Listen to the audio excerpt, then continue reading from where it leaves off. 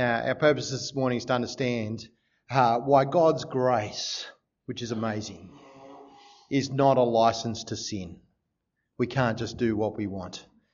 Let's pray. Father, we want to come before you knowing that this is going to be a challenging talk for our lives, not so much from understanding point of view, but when we get down to the nitty-gritty of our lives, there are hard things we've got to confront about ourselves. And so we pray that you would do your work in us, that by your Spirit you would take your word and cut the things that need to be cut out, that you would remake the things that need to be remade.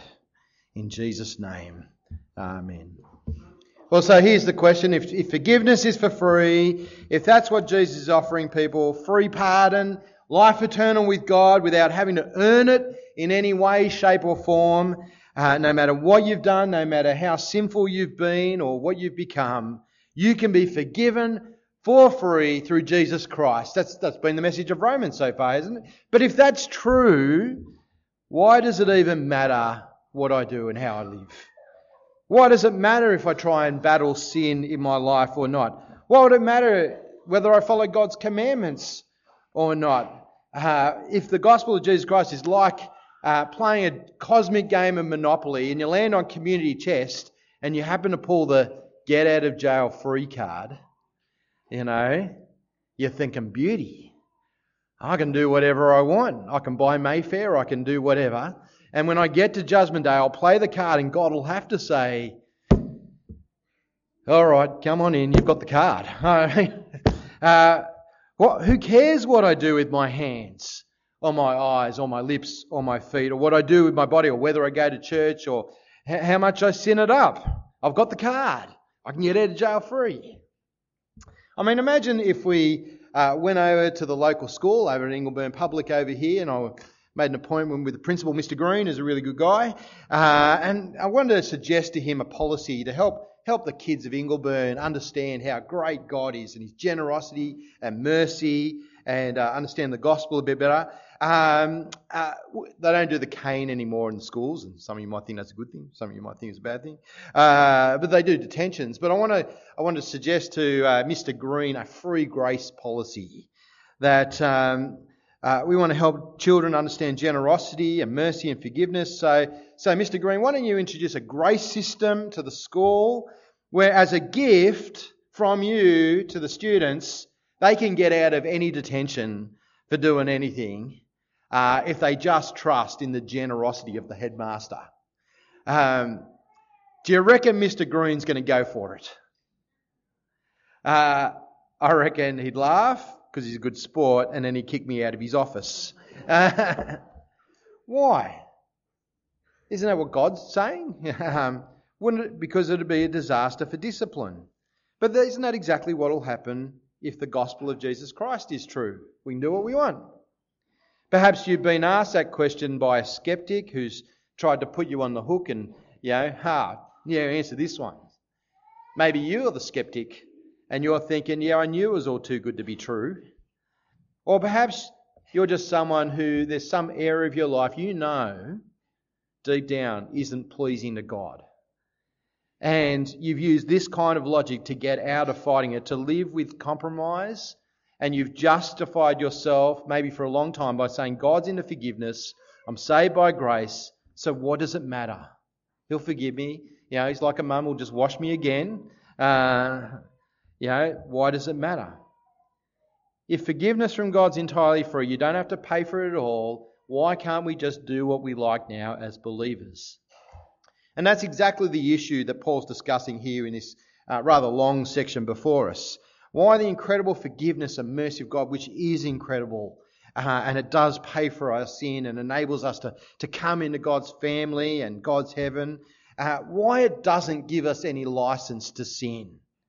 And he's addressing the issue here because he knows that's the natural objection. Yeah, it's a natural objection. That's exactly right.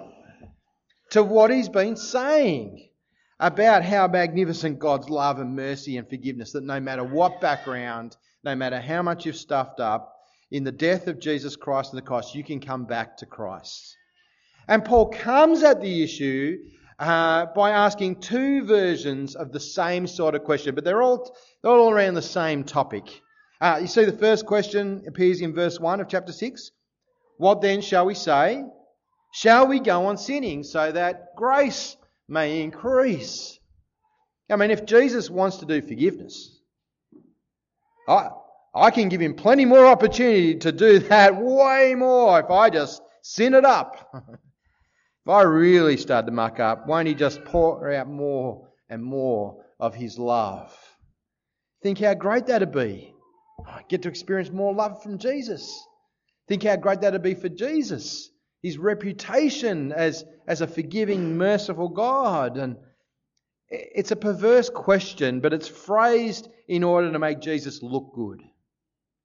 The second version's in verse 15. What then? Shall we sin because we're not under law, but we're under grace? Slightly different question, same idea, but this time, who cares if Jesus looks good? If I don't have to obey God's rules to be saved, well, frankly, I'm just going to do what I like, right? There's no consequences. There's no incentive to change.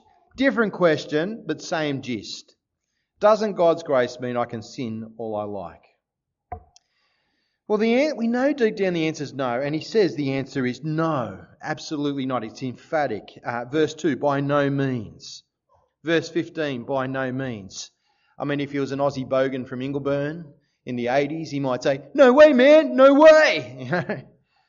But why no way? How can there be any sort of logic to it if it really is free? And I reckon the answer he gives is actually quite mind-blowing. It's an answer which, as I've tried to come to terms with it myself through the week, is absolutely shocking on the one hand and absolutely wonderful at the same time. Shocking and it's wonderful. But it's also one that is completely alien to our normal ways of thinking and speaking, even as Christians. Even for us, I think this might be fairly new territory. There's a new category that Paul and God wants us to think in. See, the reason that God's grace is not a license to sin, says Paul, ready for the answer? It's because you've died. You're dead if you're a Christian. The picture he uses right through the whole section is of a deceased person. A deceased person has ended the struggle. A deceased person doesn't go around doing what they like. A deceased person has ended their former life. And he says that's actually what happened when you became a Christian. That's his answer. Don't you realise you've died? Now that's very strange sounding to us, isn't it? Because most of us don't think we've died. I mean, you might look at the person next to you and they're dribbling drool out the side of the mouth and you think maybe they have, wake them up. But you know, we're breathing, we're here, we're singing a minute ago, we're alive. I became a Christian in 1990, but I don't think I've ever described 1990 as the year that I died. And if I did describe it that way, I'd raise a few eyebrows, wouldn't I? You know, hi, I'm Joe. I died in 1990, but great to meet you. But that's exactly the way Paul speaks here and the way that he wants us to think about ourselves. See, pick it up from verse 2. See there? By no means. Shouldn't we sin? By no means. We died to sin. How can we live in it any longer? Or don't you know that all of us who were baptised into Christ Jesus were baptised into his death? We were therefore buried with him through baptism into death, in order that just as Christ was raised from the dead through the glory of the Father, we too may live a new life. For if we've been united with him in a death like his, we will certainly also be united with him in his resurrection. For we know that our old self was crucified with him. And on he goes. Again and again he uses all these different phrases. We died with him. We were buried with him. We were united with him in his death. We were crucified with him. You've died. If you're a Christian here today, a believer, then when you put your faith in the Lord Jesus Christ, you died. You died. You died with Jesus on the cross. You were crucified. It's a very strange concept for us to get our head around, because we so easily think of Jesus 2,000 years ago, and we're here today and we're entirely separate. But that's a misnomer. Paul's been challenging already, particularly at the end of chapter 5, where we left off at the end of last term. He says, don't you realise there is this intimate connection between Jesus and you as a Christian believer across time, so that what happened to you, to him 2,000 years ago, impacts you today. You are totally, intimately connected with him and with everything that he's gone through. You are as connected to Jesus as a believer as you are connected to Adam if you are a human being. It's that strong. And that means in our passage that Jesus' death on the cross profoundly affects each one of us as Christians, because when he died there, that was the moment that we died on the cross. We were crucified. Now there's a slight difference. He died for sin. We died at the very same moment to sin. He died for sin. We died to sin. And what's fascinating to me is if you look at verse 11, I think, is the major turning point in the whole letter of Romans, because it's the very first command that he's given. 5 whole chapters he hasn't said that Christians should do anything. It's all been about what God in his amazing love has done. You know, we've mucked up and we've ruined ourselves and our world and our relationships and with him and with others. And God in his mercy has given his son and as atoning sacrifice, and it's all been about what God's done. But now he comes to here and there's a command. What do we do now? And it's not really a command to do anything. It's strange. It's a command to use your mind in a particular way, to do a calculation. Now, who loved maths at school? About 5 of us. Who hated it? Who's never used a calculator since? He says you've got to do a calculation. Verse 11, see it there? In the same way, count yourselves as dead to sin, but alive to God in Christ. You've got to make this calculation. You know, use your iPhone or your Android if you have to. Get an old-fashioned calculator out if you have to. If you're from the 8 o'clock congregation visiting today, use a slide rule. But make this calculation. I am dead to sin, and I live to God in Christ Jesus. Every impulse from God I will respond to. Every impulse from sin I am to say no to. I am to count myself as dead to sin. In fact, that's what God's grace is really all about. It's not just about giving us a get out of jail free card for Judgment Day that we can play and say, "Ha! Sucked in, God, I'm in." It's about liberating us from the whole pointless life, useless existence, which was self-destructive, God-hating, destroying community, soul-destroying and perverse. Just go back and read chapter 1. God, in his grace, has rescued us from that. He's paid the penalty, yes, but he does so much more in his grace. He's in the business of remaking you as a whole new person, a new being in Christ, no longer in Adam. That's the point. But he gives 3 illustrations to demonstrate how it all works, to show you why the logic that says, if God's so gracious, I'll just do what I like, he's going to forgive me anyway, why it's so foolish and evil and will destroy you. 3 illustrations: baptism, slavery, and marriage. And no, they're not connected. So baptism. Paul says the symbolism of baptism is not just of being washed clean, which 1 Peter talks about in chapter 3, but it's even more than that. It's a symbol of death. It's more obvious if you think about full immersion baptism, which the Baptist Church down the road does, going down right down under the water and then coming out again. And I suppose if you were to hold the person down a little bit longer, it would be even more a symbol of death, right? The longer, the more the symbolism's there. I baptised 3 of our wonderful night church members a few years ago in a backyard pool.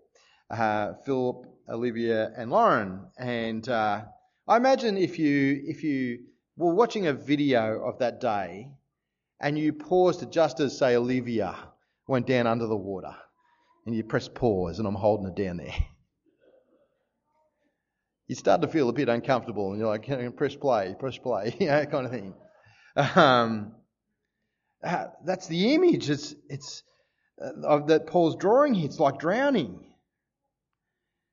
But then you unpause the video and she comes up for breath. And it's like being resurrected.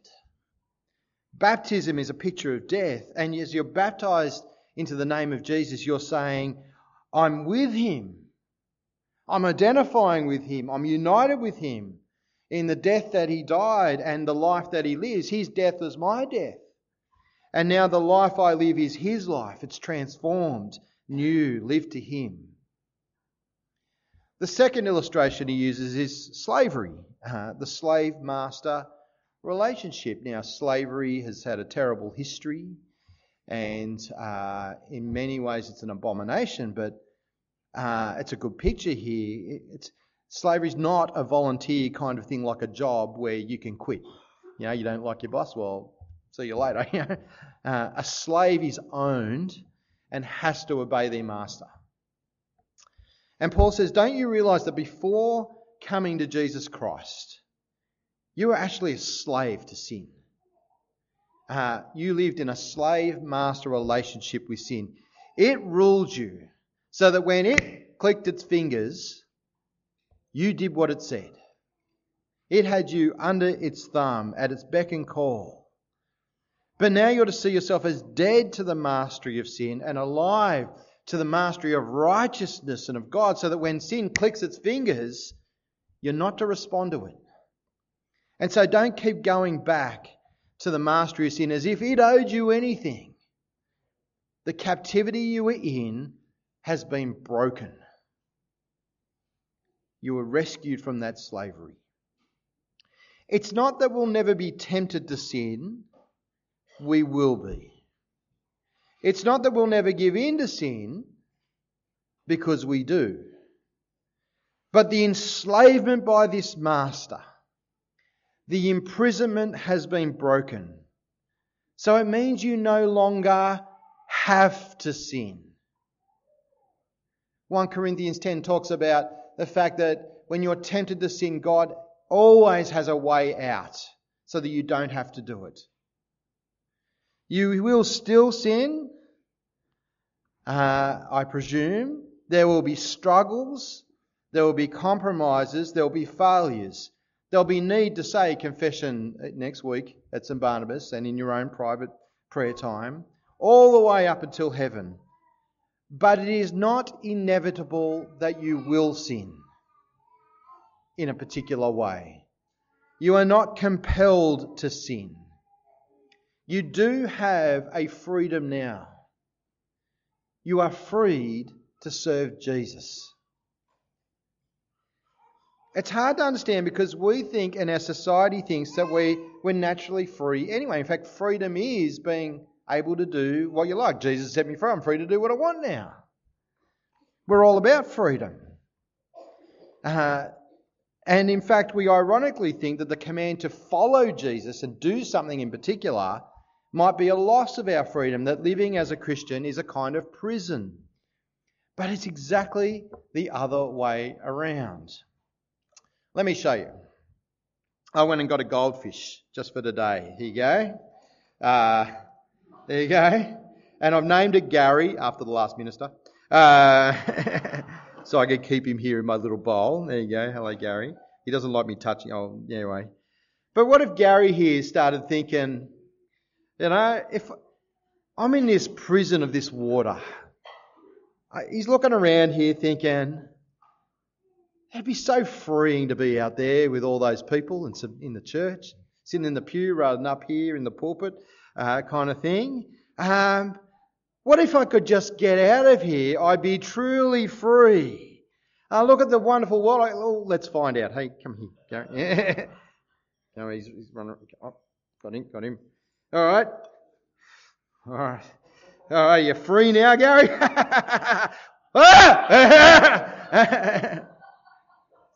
It's okay, it's a piece of carrot.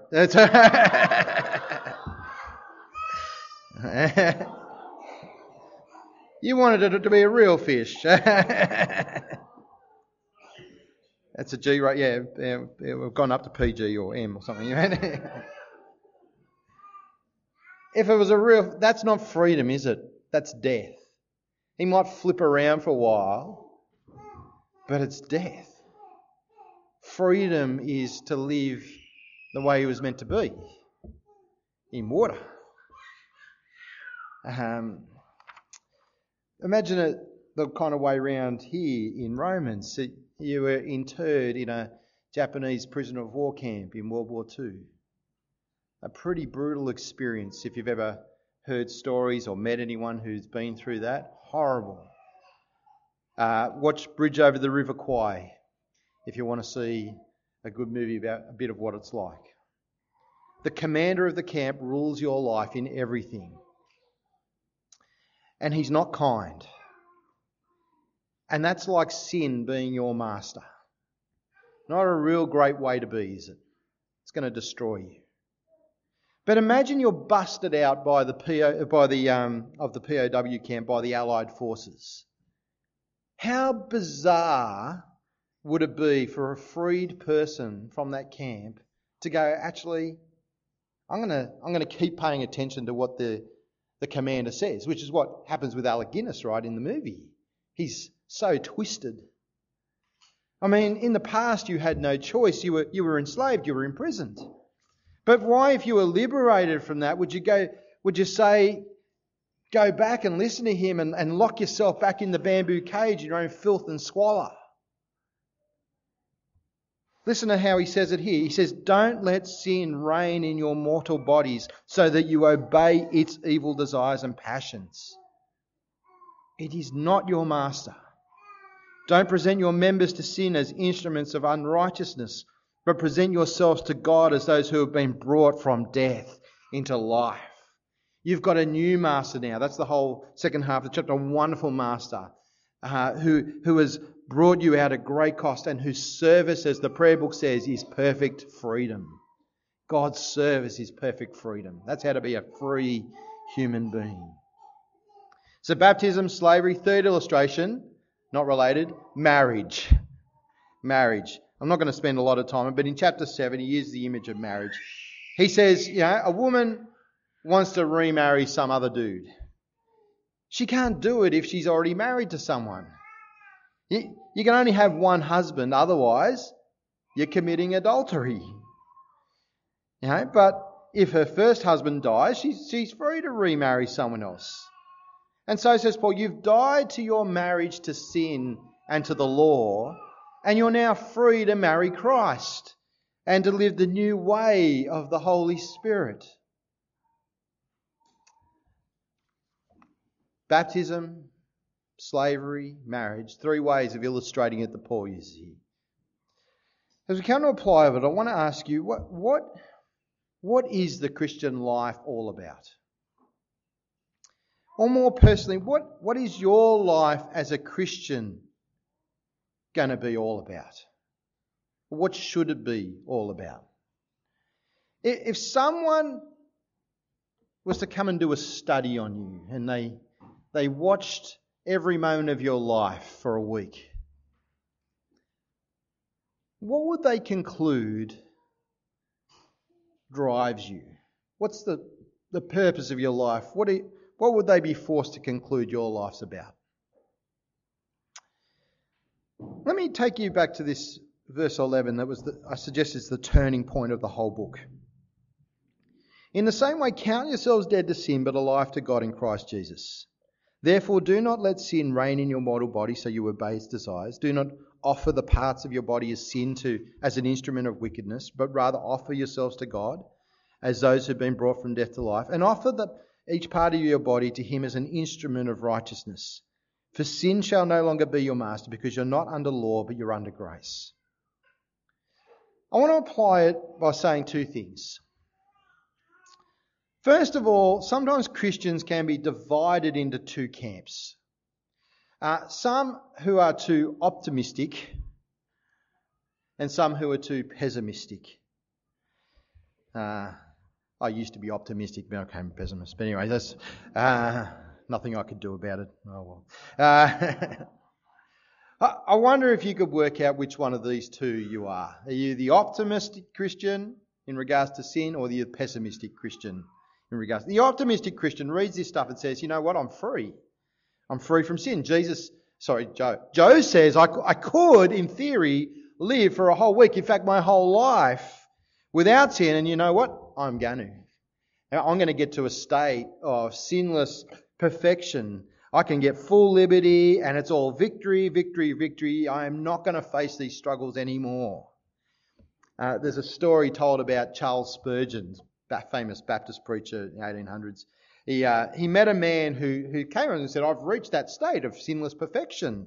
And without a second's thought, Spurgeon, who was drinking a glass of water at the time, dumped it over his head, and the guy got irate and lost his temper, and Spurgeon said, I thought the old you was in there somewhere. He just needed a glass of water to revive him.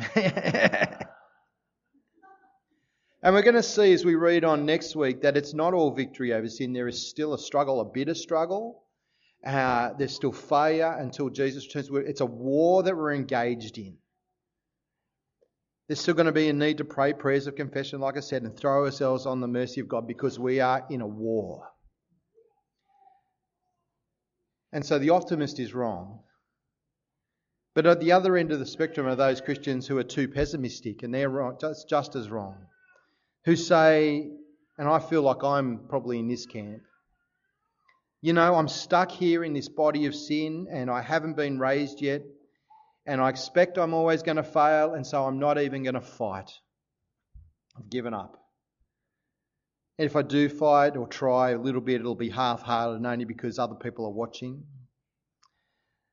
But I'm not going to win. And we just resign ourselves to our old way of life and our old habits, and we live compromised. We live defeated.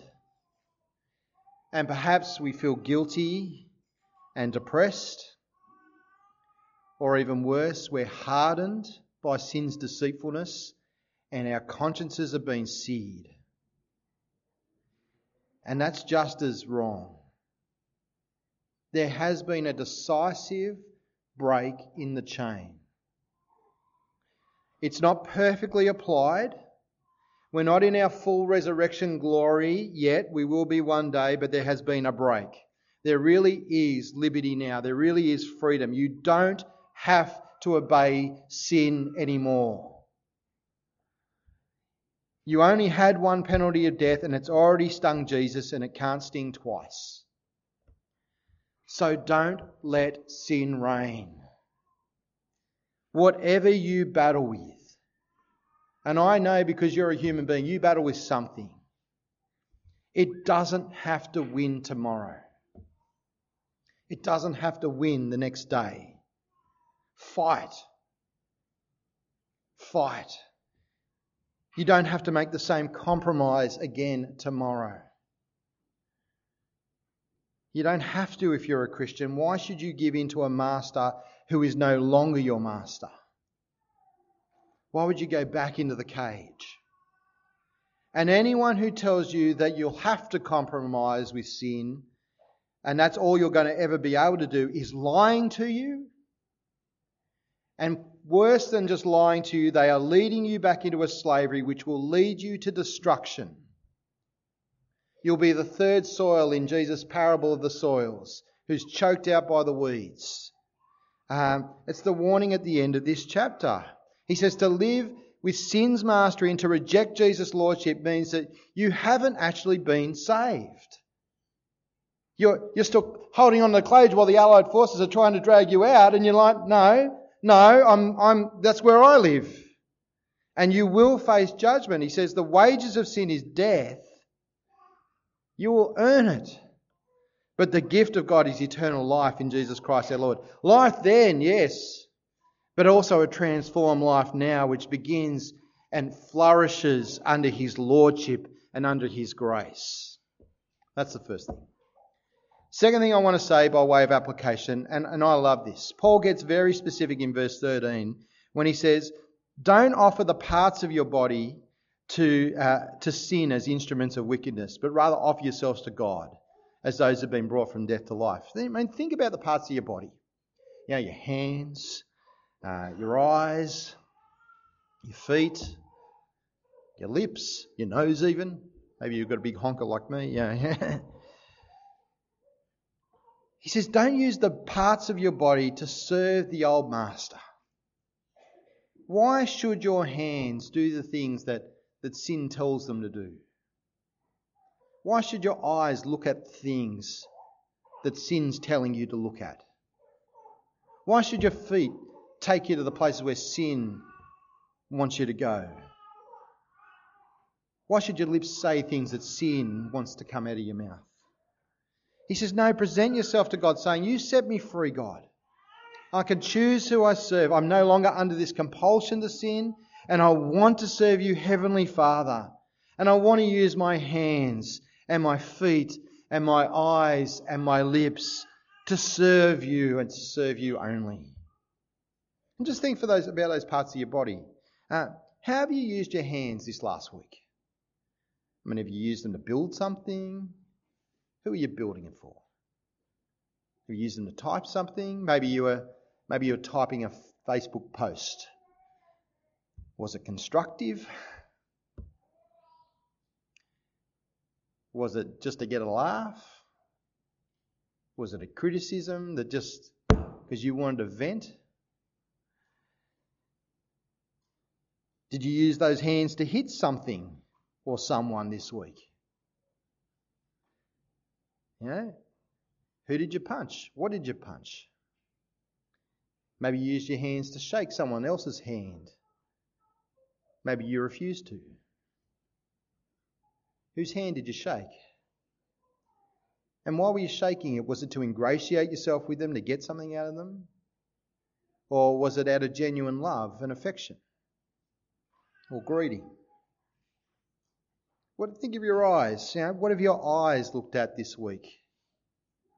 Or who have you made eyes at this week? Think of your feet. Peter Ludgate from 8 o'clock. He's been laid up in bed all week. He can get out of this one. He's got a cancer on his toe and he's got infected and he's bedridden. But where did your feet take you? And where did you choose to go? And were you going there to serve God? Think of your mouth. What came out of it this week? Was it good and wholesome and uplifting and praiseworthy? Or was it something else? It's very practical, isn't it? You're thinking really of everything about your life, the decisions I've made, whether to honour the Lord Jesus or whether to rebel against Him. In the past, God says your hands, your feet, your mouth, your eyes, they were all under the dominion of a hostile power, an enemy of God. But now you're free. So how are you going to use your freedom? Why not say to God, here I am. I've got some freed hands now. I want to use them to serve you. I've got some freed eyes and some freed lips and some freed feet. And I want to present them to you, Father God, you who united me with Jesus so that I died with Him to my old life. And I know I'm going to be raised to Him with Him in eternity. And I want to live for you in everything now. Let me pray. Heavenly Father, thank you for these chapters of Romans which are a real mindset shift for us. Help us to think of ourselves as dead now, dead to sin. We thank you that when Jesus died, we died. He's taken the penalty, but He's also died to transform us.